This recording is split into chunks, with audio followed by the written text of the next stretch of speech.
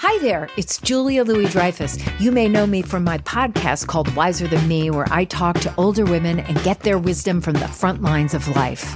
I was amazed by how many people told me our show made them look forward to getting older, which is why I'm here to talk about season 2 of the show.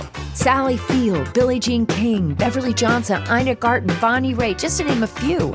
All hail old women. Wiser Than Me season 2 is out now from Lemonada Media. This is Merriam-Webster's Word of the Day podcast for Sunday, January 20th.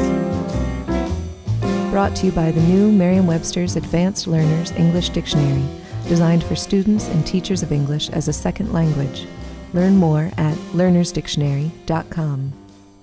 The word of the day for January 20th is preen, spelled P-R-E-E-N. Preen is a verb that, when used of a bird, means to groom with the bill.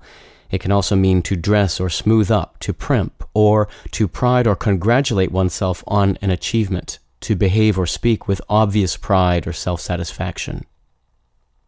Here's the word used from an article by Bud Simpson in the Logan Daily News. Both birds seem to be in very good condition. They will perch on a branch and preen themselves after some of their work periods. The incubation of the word preen began in 14th century Middle English with the spelling P-R-E-N-E-N,